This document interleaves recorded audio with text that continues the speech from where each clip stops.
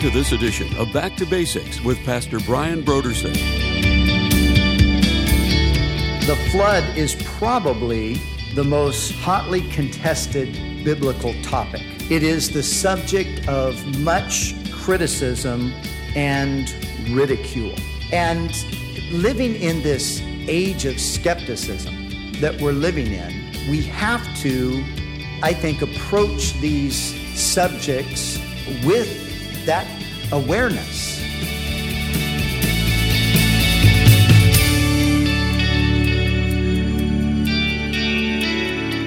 Today on Back to Basics, Pastor Brian continues his study in the book of Genesis. Join us as Pastor Brian begins his teaching on Genesis chapters 7 through 9 in a message titled, The Flood.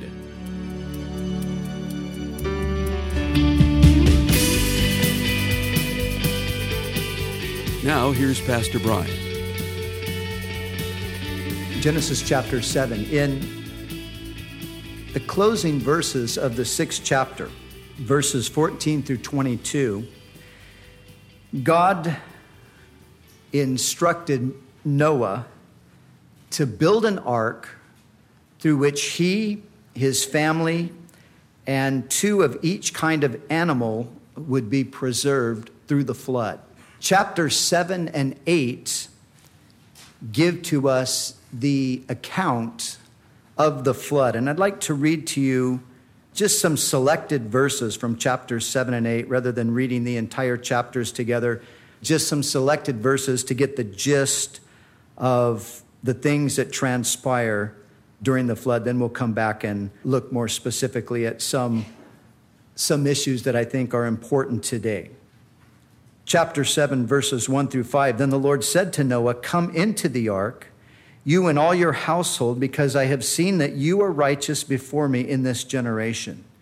You shall take with you 7 each of every clean animal, a male and his female, 2 each of animals that are unclean, a male and his female. Also 7 each of birds of the air, male and female, to keep the species alive on the face of all the earth. For after 7 more days, I will cause it to rain on the earth 40 days and 40 nights, and I will destroy from the face of the earth all living things that I have made." And Noah did according to all that the Lord commanded him. Now down in verse 11, in the 600th year of Noah's life, in the 2nd month, the 17th day of the month, on that day, all the fountains of the great deep were broken up, and the windows of heaven were opened, and the rain was on the earth 40 days and 40 nights. Verse 18, the waters prevailed and greatly increased on the earth, and the ark moved about on the surface of the waters, and the waters prevailed exceedingly on the earth. And all the high hills under the whole heaven were covered. The waters prevailed 15 cubits upward, and the mountains were covered. And all flesh died that moved on the earth, birds and cattle, and beast, and every creeping thing that creeps on the earth, and every man. And all in whose nostrils was the breath of the Spirit of life, all that was on the dry land died. Now, chapter 8, verse 1, then God remembered Noah and every living thing and all the animals that were with him in the ark, and God made a wind to pass over the earth, and the waters subsided. The fountains of the deep and the windows of heaven were also stopped, and the rain from heaven was restrained, and the waters receded continually from the earth. At the end of the 150 days, the waters decreased. Then the ark rested in the 7th month, the 17th day of the month, on the mountains of Ararat. Verse 13, and it came to pass in the 601st year, in the 1st month, the 1st day of the month, that the waters were dried up from the earth, and Noah removed the covering of the ark and looked, and indeed the surface of the ground was dry. And in the 2nd month, on the 27th day of the month, the earth was dried. Then God spoke to Noah, saying, "Go out of the ark, you and your wife and your sons' wives with you. Bring out with you every living thing of all flesh that is with you, birds and cattle and every creeping thing that creeps on the earth, so that they may abound on the earth and be fruitful and multiply on the earth. So Noah went out, and his sons and his wife and his sons' wives with him. Now, verses 20 through 22, then Noah built an altar to the Lord and took of every clean animal and of every clean bird and offered burnt offerings on the altar. And the Lord smelled a soothing aroma. Then the Lord said in his heart, I will never again curse the ground for man's sake, although the imagination of man's heart is evil from his youth, nor will I again destroy every living thing as I have done. While the earth remains, seed time and harvest, cold and heat, winter and summer, and day and night shall not cease. So just a brief overview. There's a few other details. If you want to read through every verse, you might pick up a couple of other things, but just wanting to give a general picture of the flood. Now, next to the subject of creation, the flood is probably the most hotly contested biblical topic. It is the subject of much criticism and ridicule. And living in this age of skepticism that we're living in, we have to, I think, approach these subjects with that awareness that there is a tremendous attack against the veracity of the Word of God.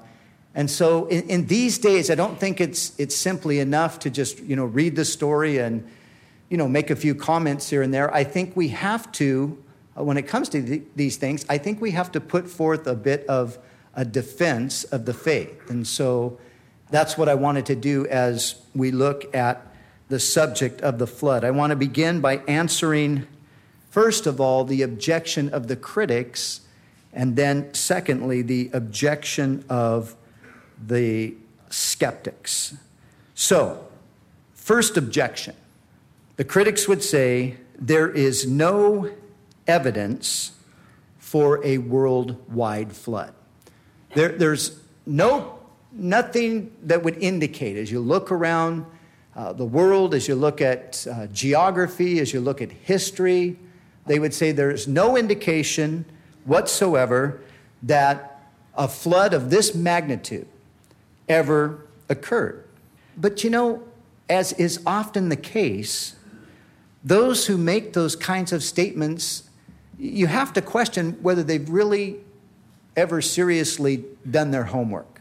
Because it's fairly easy to prove them wrong. First of all, there is a tremendous amount of historical evidence for the biblical flood. Virtually every culture has a flood tradition. Every culture has a flood tradition, and in a very high percentage of those traditions, you have a family being saved through the flood in a boat with animals. And you find this all over the planet. You find it in, as I said, virtually every culture, tracing back to, ancient cultures. You find this tradition there amongst virtually every culture.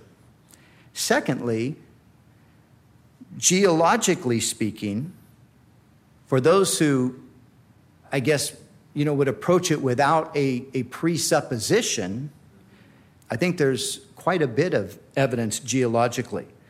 The fossils, as Ken Ham likes to say, the fossils are millions of dead things encased in rock, laid down by water all over the face of the earth.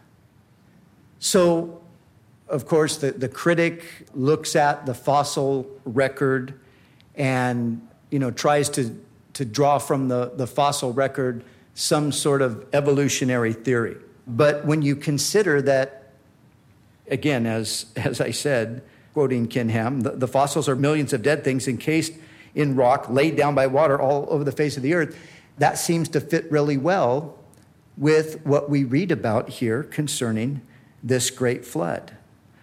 Marine life fossils are found, interestingly, they're found in some of the highest mountain ranges in the world. How do you explain that? Again, I think the flood is a pretty good explanation.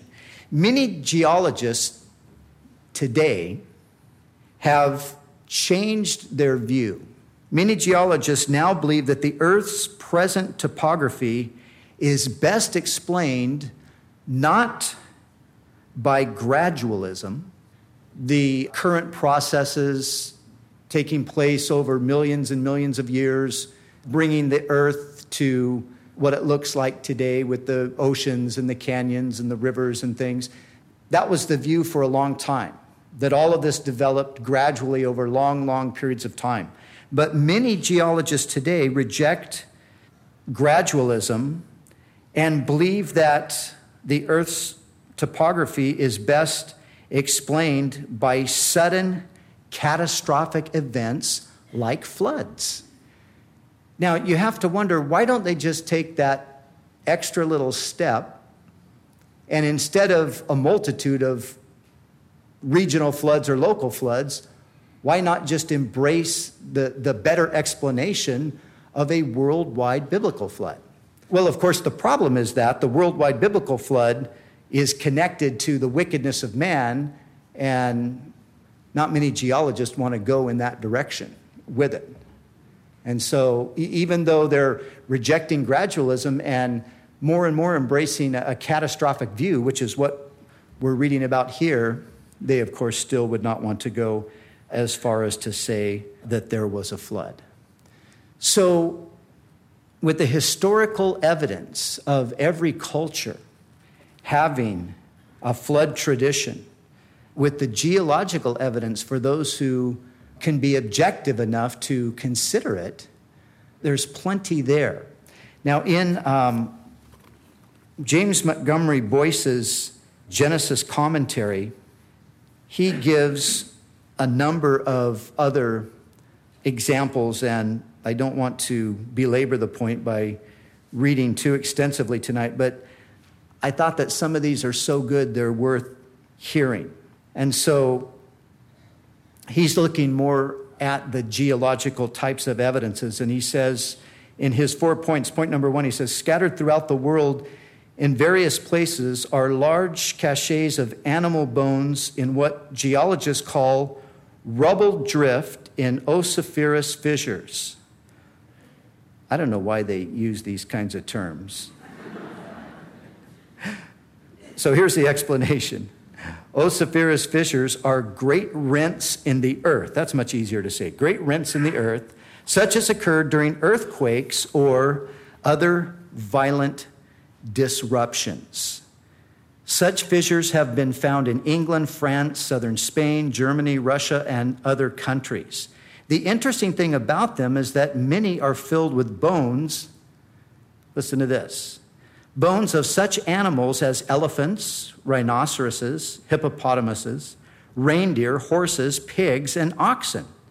The skeletons are not intact. They have been ripped apart, but the bones are not scattered.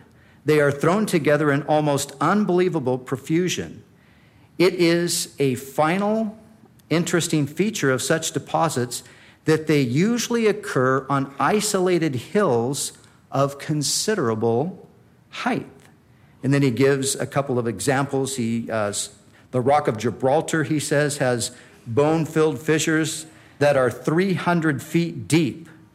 And then he says, in a northwest corner of Nebraska, there is a hill on which a bone bed was discovered in 1876. It is estimated that the bones of about 9,000 complete animals are buried on this one hill. There are similar examples from the Russian steppes near Odessa, from Brunswick and Stuttgart, Germany, from Malta, and many other places. One commentator wrote this. He said, a great flood of water is the only reasonable explanation for this strange phenomenon. So that's one thing, these fissures. Secondly, he talks about the existence of large inland bodies of water and the remains of such bodies called fossil lakes. And then he says, this is best explained by the deluge. The area of China, now known as the Great Gobi Desert, was once an inland lake of a size comparable to the present Mediterranean. Areas of India, Mongolia, Turkestan, Africa, and Central Asia were once inundated. It is well known that large areas of North America were once covered by seas or inland lakes. Geologists call these Lake Algonquin, which filled the Great Lakes region to a height about 26 feet above the present level of the lakes, Lake Iroquois, which covered much of New York State, Lake Agassiz, which covered parts of Minnesota, North Dakota, and the Canadian provinces of Saskatchewan, Manitoba, and Ontario, and Lake Bonneville, which filled the valley of Utah's Salt Lake and was about the size of Lake Michigan. Fascinating things. Number 3, coal beds and oil fields most likely were produced by the deluge. He said it is conceivable that much or even all of this could have been created at nearly one time through the burial of large quantities of vegetable and animal matter by flood activity. And then his fourth and final example, he says the last of these strange facts is the astonishing preservation of thousands upon thousands of mammoth bodies in Siberia. He goes on and he says that they have found preserved not merely bones, but whole animals, bones, skins, tusk, hair, and all, are preserved so thoroughly that the creatures seem lifelike even today. Moreover, a surprising number of mammoth carcasses and skeletons have been discovered in an upright standing position just as they lived. Clearly, they were frozen suddenly and thus preserved nearly intact until now. Experts estimate that as many as 5 million of these creatures may have perished all at one time. What known geologic or atmospheric cause could have overwhelmed them, young and old alike, buried them, and then preserved them until today? The best possible explanation is a worldwide flood followed by a change in climate so drastic that these northern areas, which had been temperate before, now became Arctic and thus preserved these magnificent creatures frozen in the ground. So many answers to the critics' objections. And although there's criticism and ridicule, if you take the time to do the research, you find that there's much evidence for the biblical claim of a worldwide flood. Now, another objection is that the animals could not have fit on the ark. And this is one that is quite often brought up. But if you consider the volumetric capacity of the ark, now the ark was 450 feet long, it was 75 feet in width, and it was 45 feet high. This would give a capacity of about 1,400,000 cubic feet. This is the equivalent of 522 railroad boxcars. How many of you have ever been stuck at a railroad crossing? Man, you get stuck there with, 50 cars or something like that, and it just seems like an eternity for that train to pass. Can you imagine 522 railroad boxcars? 522 cars could hold 125,000 sheep. Now, here's an interesting fact. Only 11% of land animals are larger than sheep. So 89% of the animals are the size of sheep or smaller. So when you start looking at it like this, does it seem that great of an impossibility for the animals to fit in the ark? I don't think so. Since Noah took 2 of each kind, and of course he took 7 of the clean animals, and he didn't need all the varieties within the kind, the total amount of animals on the ark could have been as low as 16,000 and it wouldn't need to be more than 40,000. So when you look at it from that perspective, again, it takes away what seems to be insurmountable obstacles to the animals fitting on the ark. Some would say, in opposition to the idea, that Noah would not have been able to gather all the animals to the ark because many of them would have been in different parts of the world. That's another idea that's put forth in opposition to the story. But what people don't realize is that before the flood, the dry land was all one mass. So today, of course, we have the continents, and the continents are separated by large bodies of water, by oceans. But that wasn't the case, more than likely, prior to the flood. All of the dry land was one large landmass, and the period of time for the completion of the ark was over 100 years. Remember back in the 6th chapter, God said to Noah regarding man, he said his days will be 120 years. And people have often wondered, well, just exactly what was God saying there? Was he talking about the age of man being reduced from, these long years, 800-900 years down to 120? That's a possibility, but more likely what God was doing was pronouncing the time left before the judgment came. So from the time that God commissioned Noah to build the ark, there would be 120 years until the judgment came. So if you consider that the dry land was one large mass and there was over 100-year period for the animals to be able to migrate there, again, that takes away that obstacle. Many animals, again, of course, well, how could Noah round up all of these animals? Well, many animals have a migration instinct. And there's no reason that God couldn't have moved the animals in that very way. There are animals that migrate great distances. Birds, of course, fly thousands and thousands of miles to a specific destination by instinct. It's programmed into them by God. So again, you see these insurmountable obstacles. I think, if you just look at it rationally and reasonably, they're fairly easily cleared up. Some have objected, saying Noah couldn't have cared for that many animals for more than a year on the ark. Well, again, we know that many animals go into what we call hibernation. And I think it's highly probable that most of the animals on the ark were put into a state of hibernation during that period of time.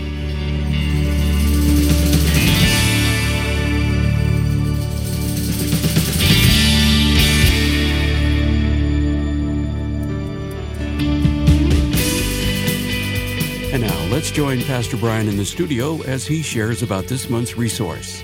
So, I want to tell you about this great book that I recently read called The Air We Breathe. And the subtitle is How We All Came to Believe in Freedom, Kindness, Progress, and Equality. And the gist of the book is that whether we know it or not, all the things that we're passionate about, like progress, equality, freedom, kindness, all of these things are important to us because of Christianity, because of the influence of the gospel on our culture. And people hold to these values passionately, but they don't really even know where they came from. So this book, Glen Scrivener is the author. He does a superb job in just tracing all of these things right back to where they originated in Jesus and the gospel. So The Air We Breathe, I highly recommend that you pick it up and read through it. I know that you're going to love it, and I know it will help you in conversation with others as well. Again, this month's resource is a book titled The Air We Breathe, How We All Came to Believe in Freedom, Kindness, Progress, and Equality by Glen Scrivener. You can order the book The Air We Breathe by going to our website, backtobasicsradio.com. Scroll down until you see the photo of it and then click on the donate button. When you give a gift to Back to Basics, we'll send you the book The Air We Breathe by Glenn Scrivener to help you understand some of culture's most cherished values. It's our way of saying thank you for your generous support of this ministry. We'd also like to remind you that all of our other resources are waiting for you at backtobasicsradio.com or by calling our request line at 1-800-733-6443. That's 1-800-733-6443. Our desire is to encourage you in your daily walk with God. We'll continue tomorrow with more valuable insights from Pastor Brian as we study together in the book of Genesis.